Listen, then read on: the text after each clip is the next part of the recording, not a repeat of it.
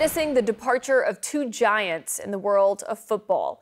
In the NFL, Bill Belichick, no longer the head coach of the New England Patriots after 24 seasons and 6 Super Bowl wins. But in the world of college football, my world, I keep remembering this scene from January 3rd, 2007, when a plane carrying the athletic director of the University of Alabama landed in Tuscaloosa with a special guest on board, Nick Saban. That it'll be our goal to give you the kind of football program, kind of football team that you can be proud of. Thousands of people had gathered at that regional airport just to get a glimpse of the new head coach.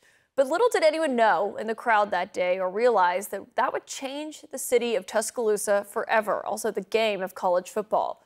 What Coach Saban, who announced yesterday that he is retiring after 17 seasons, did for the city, for the school, and for the state, it's hard to measure. Yeah, you could count the 6 national championships, the 9 SEC championships, that 120-18 record when the conference was at its fiercest, or the 4 Heisman Trophy winners that he coached. But in addition to cementing his place as the greatest college football coach in modern history, Saban was also a leader who breathed new life into the school.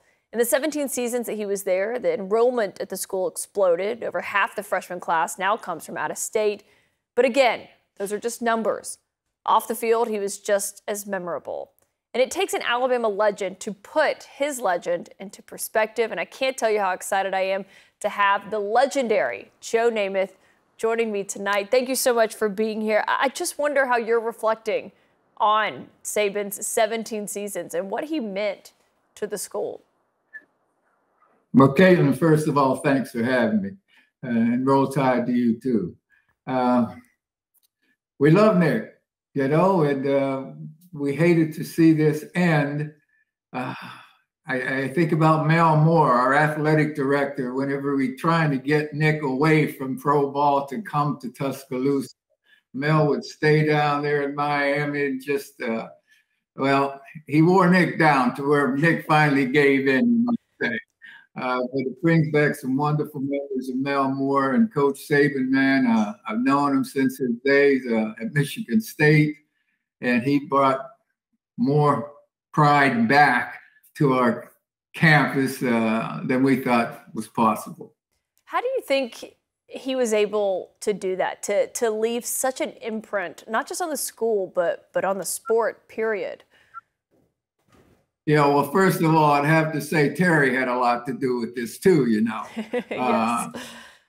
Team game, this life of ours, the team game, football is a team game. And Mrs. Saban, Terry, she had a lot to do with this. And so we got to give her some credit too.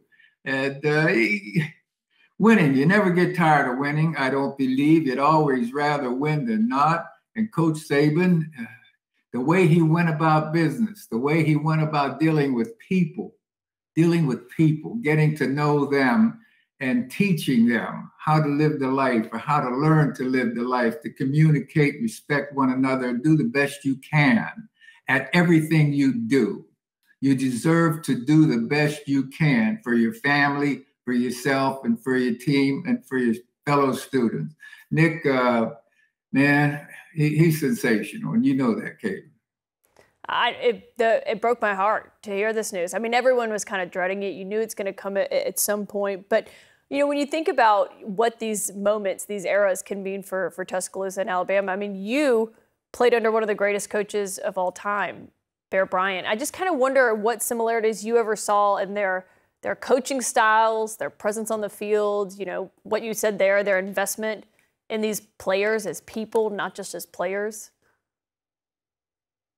Well, Coach Bryant, first of all, he was a teacher. Nick was a teacher. I mean, they demanded respect for one another and to other people.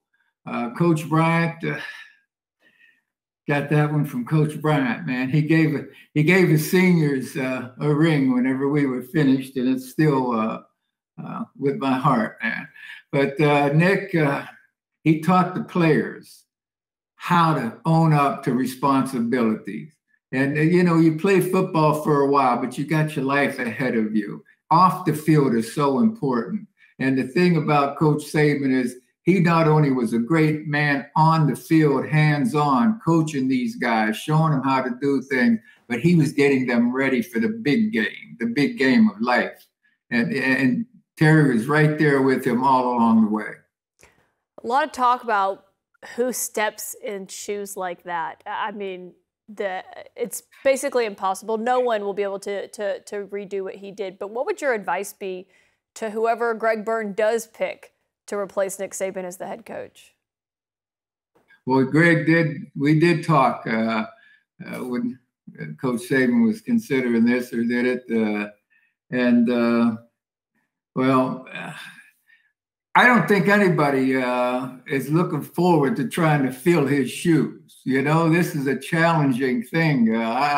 It's going to take a brave heart to come in there, because we truly expect the Crimson Tide to continue to be strong, continue to grow.